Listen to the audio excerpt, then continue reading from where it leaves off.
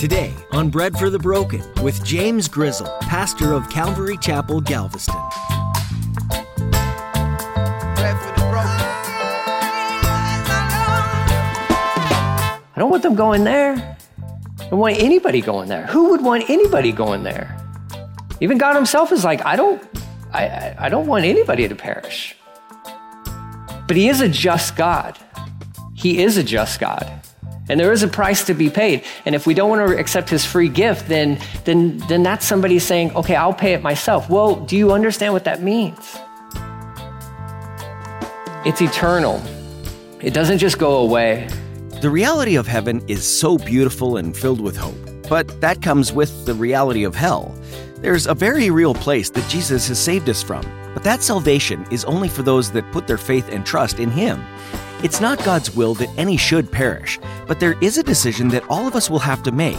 In today's message, Pastor James shares about the reality of hell. The reality that this place exists should push us to have a greater emphasis on evangelism. Now turn in your Bible to the book of 2 Peter chapter 3, as Pastor James continues his message, Personal Holiness. We need bread for the broken. Give some bread to the broken. We need hope for the hopeless. Give some hope to the hopeless. Bread for the broken. God has blessed us with this thing called free will. And he will not stand in the way of it. And why we read that verse from 2 Peter 3, 8, and 9, where it talked about his desires that all people would turn, they would repent, and they would turn to him. He desires that none should perish. None. But yet they do. Daniel chapter 12, verse 2 talks about this end result, in the end of it all, that it is eternal suffering. Hell is eternal. It's eternal. The fires never go out. And that's what even Jesus was pointing there at Gehenna, right there on the outskirts of Jerusalem. You know, it's a little trash heap type place where they used to do children's sacrifices.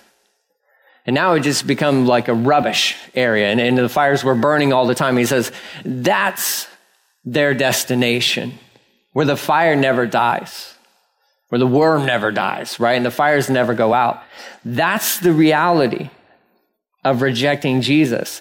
Throw away any ideas that you may have gotten concerning hell from reading, Dante's Inferno and whatever that book's called. I can't remember anymore. But just throw all it's not like Satan doesn't rule in hell. I don't know. That was weird. He doesn't walk around with the pitchfork, and he's like the boss of hell. He's not the boss of hell. He gets thrown into hell with all the fallen angels. There's no parties in hell. I used to think that in high school.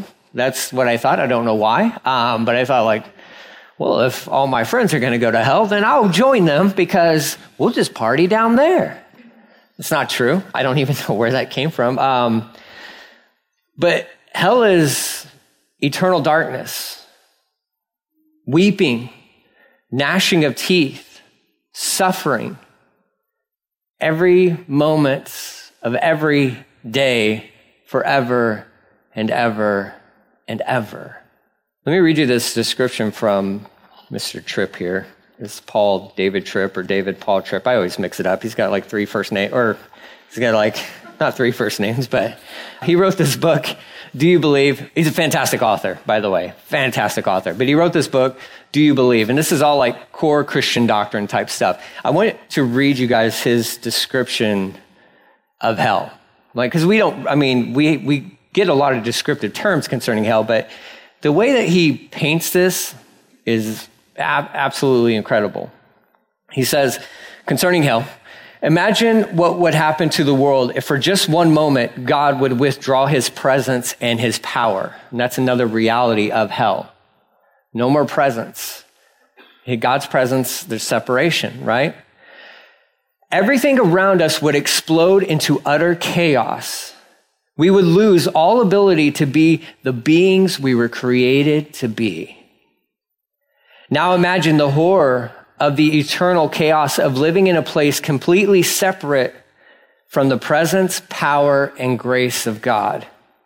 Imagine being in a place where nothing is what it was created to be, where there is no order, beauty, or rationality, where emotions have descended into unspeakable darkness, where there is nothing on which you can depend, where everything is completely broken and will never be restored, where every day is a horribly bad day and will never be followed by a better day, where beautiful things have become monstrous things, where everything and everyone is bent, twisted, and distorted, where everything you lay your eyes on is a horror and there is no escape.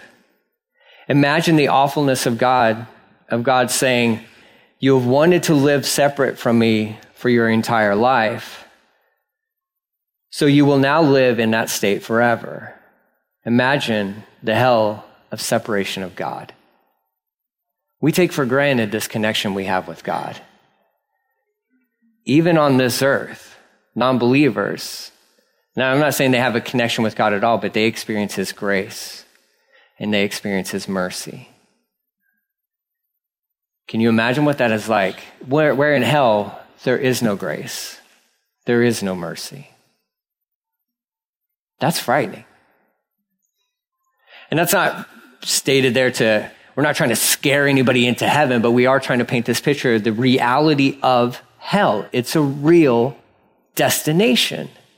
And we would be unloving as a church to not talk about it. I get it. Churches don't want to talk about it because, well, people don't want to hear it. Well, people need to hear it. My goodness, people need to know. In the church today, 2022, people need to know, hey, guess what? We're sinners. We're sinners. I don't like hearing that. I'm sorry, but that's the truth. You're a sinner. Jesus died for you. Jesus died for me. Jesus died so that we wouldn't have to go to hell, that we could spend eternity with him. That's beautiful. And any church or any pastor or any theologian or whatever who wants to throw away hell, they are trampling all over the sacrificed body of Jesus Christ. Can you imagine God sending his one and only beloved son to die on this earth, and only in return for us to really to spit upon that idea and say like, well, we don't really like that. That doesn't mesh with our humanistic viewpoints, God. Makes us feel bad. So we're going to stop talking about it because we want people to feel good. Times are hard. People need to feel, times are difficult. People need to know they're sinners. And they need to know that Jesus loves them and that he died for them and that the worst we face on this planet is the worst we will ever experience in all of our eternity. We don't want to coddle people all the way down to hell.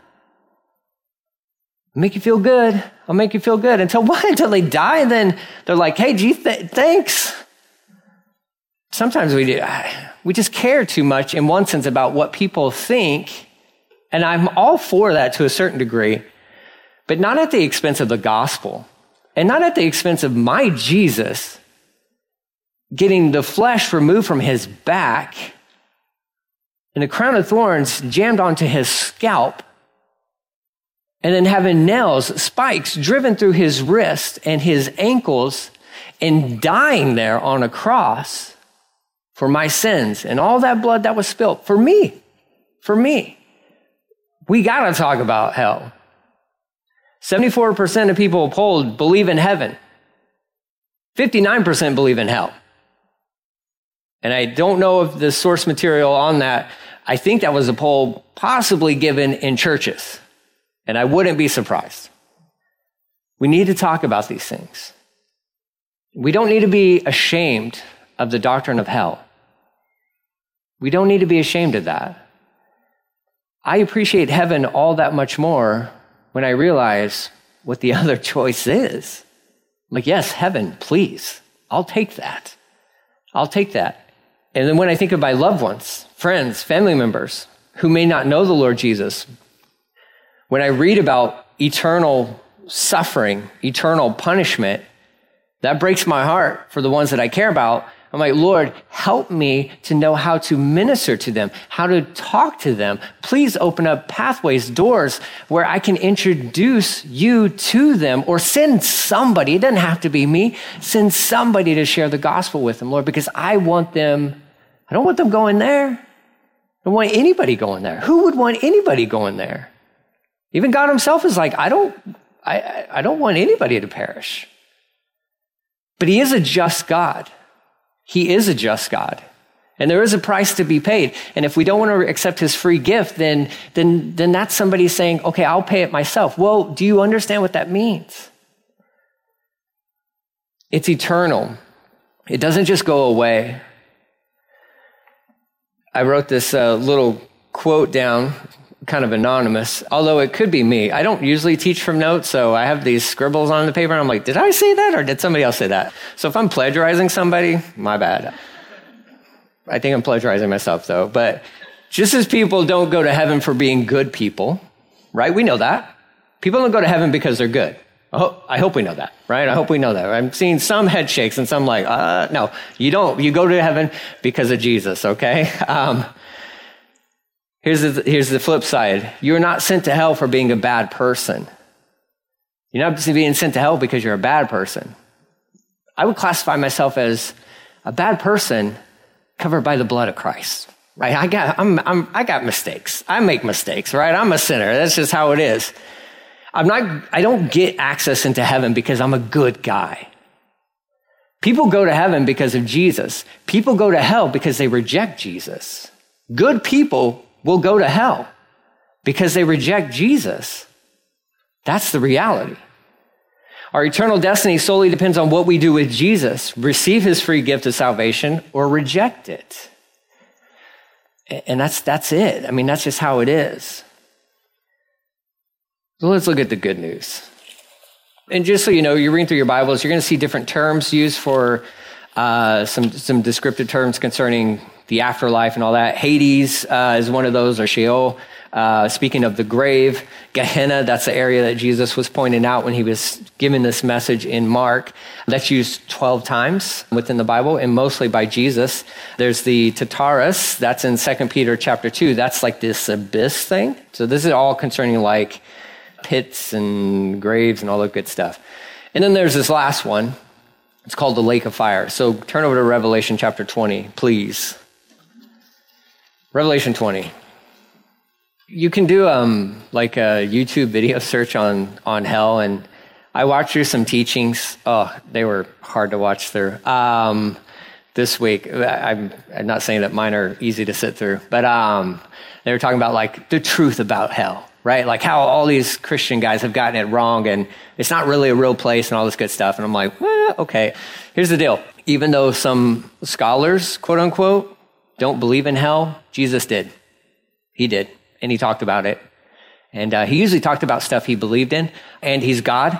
And, I'm just going to bank on that over these supposed, scholars in the world today. Okay? So that's my 2 cents. Revelation chapter 20. So we have like all the stuff, all the chaos, all the craziness has happened within the book of Revelation. You get to chapter 20, these last two, you got the 1,000 years, and that's at the beginning of chapter 20, the defeat of Satan, all this fun stuff, right? Verse 11 is where we pick up the great white throne judgment. Verse 11, it says, I saw a great white throne and the one sitting on it. Okay. The earth and the sky fled from his presence, but they found no place to hide. I saw the dead, both great and small, standing before God's throne, and the books were open, including the book of life. And the dead were judged according to what they had done. Remember, Jesus talked about that in Matthew, where we just read that, right? All the stuff that they had done, as recorded in the books. The sea gave up its dead, and death, the grave, gave up their dead. Basically there's no place. In the end, there's no place to hide. There's no place to hide. And all were judged according to their deeds. Then death and the grave were thrown into the lake of fire. This lake of fire is the second death. And anyone whose name was not found recorded in the book of life was thrown into the lake of fire.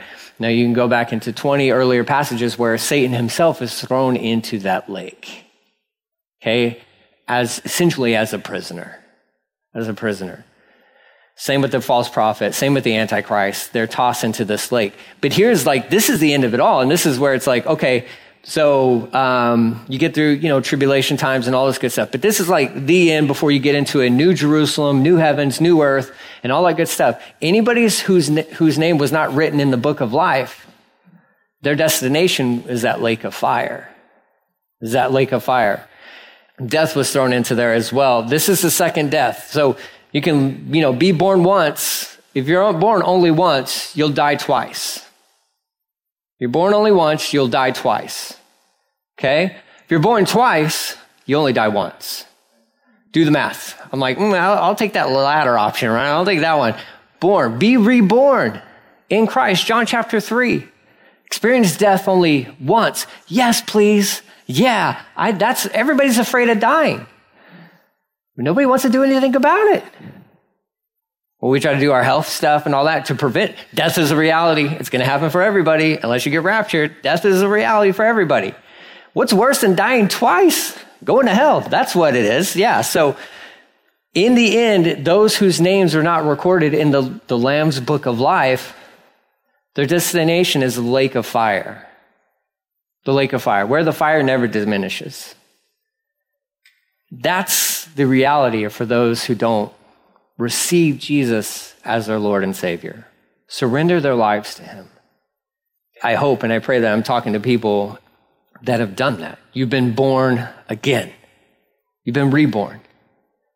And so the only death you're worried about, which you shouldn't be worried about at all, because it's not really death for us, it's falling asleep, really, and waking up in the presence of Jesus. But if you are one who hasn't been born again, well, today you got to surrender your life to Jesus, because this isn't a scare tactic. This is just being real. This is just being real. Heaven is real. Heaven is eternal. And even if hell is not eternal, then why would heaven be eternal? Jesus used the exact same word to saying eternal suffering and eternal life. Man, Jesus paid the ultimate price for you and I. He paid the ultimate price for us. He stepped into our place and did for us what we could have never done for ourselves. And so that we would never have to experience this. That's how beautiful he is. That's how amazing Jesus is. He is so amazing that he would do that for us. And then to top it all off, you can this can be your homework assignment. Just, read the rest of Revelation 21 and 22. That's what's to come. That's what's to come for those who are sheep, right? Not in the sense that people are using sheep nowadays. I don't understand what that all is, but I'm talking about sheep like you're on the right-hand side. You belong to him. He is your good and great shepherd. You've accepted that free gift where Jesus said, I am the way, the truth, and the life. Nobody enters to the Father, but through me. I'm the door. Only one way, and that's Jesus. So you receive that, read the rest of Revelation 21, read 21 and 22, and get excited this week about what's to come. I think Christians, and what I mean by the term Christian is actually like real Christians, not pseudo-Christians, not American Christians, not this thing like I go to church so I'm saved, because that's nonsense. That's not true. Well, I'm an American. I'm a Christian. No, you're not. That's not true. A Christian actually means Christ follower, surrendered to Christ the King. Like I received that free gift of salvation that he offered to me. I believe in my heart, and I confess with my mouth that Christ, that he's the Messiah, that he died on the cross for me. I'm talking about those Christians. We should live as if we're going to heaven. We should live as if we're going to heaven and not hell. The world should see us and be like, not that we're always happy, but that we're joyful. That we're joyful. What do you have to smile about? This world's hard, but I know where I'm headed. I know where I'm headed. It's difficult. This world is difficult. Life is difficult. How was your week last week? Was it pretty good? Mine wasn't. It was horrible. I had poison ivy all over my face. That was awesome. You may have seen me. You're like, either he's angry or he's embarrassed. No, I'm infected. That's what I was, okay? It started on my arms and went right across my face. That's what was happening. And then as soon as I get done with that, I pull a muscle or something in my back. And that was as soon as it cleared up, I'm like, sweet, hallelujah. And then, oh my goodness, my back hurts. I know. It's like, okay, must be teaching on hell this week. I'll be teaching on heaven next week. No, I'm just kidding. We're just going to get back into Mark. I just got to get back in the Gospel of Mark. But look, life's difficult. But you know what? Through all that stuff, we're heaven bound. That should show on our countenance, right? Like the lost should see that about us and be like, I want what you have. Why do Christians live as if they're going to hell? It doesn't make any sense. I get it. I'm brokenhearted at times. The world's suffering and it breaks my heart. I see things and it crushes me. But man, I'm going to heaven. We're going to heaven. There should be this song in our soul. We should walk around with this song in our soul, so to speak, and singing, like Paul said to the churches, like singing hymns to one another and encouraging one another and lifting each other up and building each other up. Why? Because we're saved. Because we're saved. I've shared this with you guys before. The most attractive thing to me concerning Christianity were Christians who lived differently than I lived. I wasn't looking for hope and peace from people who lived like me because I was miserable. They were Christians. They went to church and all that good stuff, and they were joyous. And that's what I wanted. That's what attracted me to Jesus. So let's, you and I, go out there and live as if we're going to heaven, and that we're in love with Jesus, and that we appreciate the fact that he died on the cross for all of our sins and rose again from the grave. And let's tell people about that, because there's a lost world out there, and I can promise you, there are probably a ton of people who don't know Jesus who would love to know the hope you have. We just got to be willing to talk to them. We just got to be willing to, and if they see us mean mugging everybody, they're not going to be like, well, I bet that's a Christian. Well, I'm sorry, I'm not a Christian. How I wear my face is not reflective of who I am. I'm sorry, I should smile more, right? Like, just be nice, but share the gospel with people. Hell's reality. It's a very real reality. And if God the Father wishes none to perish, that should be our same heart and attitude towards everybody. Wish none to perish. Okay, but it takes us living this thing out. So we'll be back, like I said, Mark chapter 10, divorce, fun. Listen, I grew up a divorce family. This one, I know what this subject matter is about. I know what it's like. I myself have been married for 21 years, which is amazing. But having been a kid, a product from a divorced family, I understand what that, and it's hard subject matter. I'm not going to pretend it is hard subject matter, but Jesus is so good. Even on these difficult passages of scripture like hell and divorce and things like that, and the Lord is so good. He's so gracious. It's amazing. The hopeless, pray for the broken. You've been listening to the radio ministry Bread for the Broken with Pastor James Grizzle. We're based out of Galveston, Texas, with the support of Calvary Galveston and listeners like you. We trust that what you heard in today's message stirred something inside of you to a point of action. These teachings are meant to help you find hope and new life in Jesus, and that's our heart's desire for you today. If you're in the Galveston area, would you come be a part of what's happening at Calvary Galveston? Our atmosphere is simple, laid back, and uncomplicated. We just want to magnify Jesus at all ages. To learn more about our ministry, we invite you to visit breadforthebroken.com. We also do a live stream on Facebook, so check it out, even if you are a little further away. If you're interested in hearing more messages like this one, you can do that by going to the Listen tab at breadforthebroken.com. While you're there, why not discover a little more about the church and this ministry, as well as look for opportunities to partner with us here. There's a Give tab that's easily accessible on our website too, if you feel led to support us in a financial way. We'd also love it if you would join us in praying for this ministry.